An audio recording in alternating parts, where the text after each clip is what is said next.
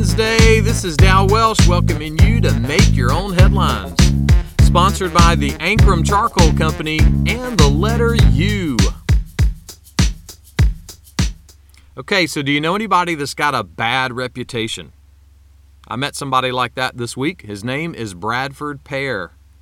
He's nice looking, but he can be pushy and he stinks. Of course, I'm talking about a Bradford pear tree.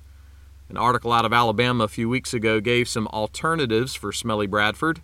Crabapple, plum, or Florida maple are just a few different options that you can plant. And I think those Florida maple trees grow maple bacon donuts in the spring. But don't quote me on that. I don't know what I'm talking about.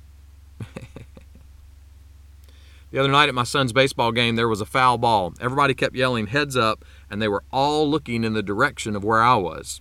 Me and some buddies were standing under two Bradford pear trees. We looked up, but all we saw was Brad's leaves. We never saw the ball. It finally thudded about 2 feet behind us. Needless to say, we were crazy glad we didn't get hit.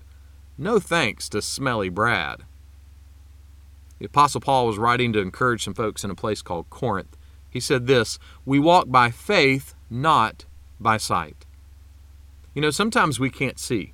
Our line of sight is blocked, or we're having to wait, or something discouraging happens and clouds our vision. Someone said the really bad days have a way of making us bury all the mercy God has given us in the past. And those same bad days have a way of making us put a smelly blanket over all the things God's promised us today and all the things He's promised us in the future. But look, it's just a smelly blanket. The promises are still there.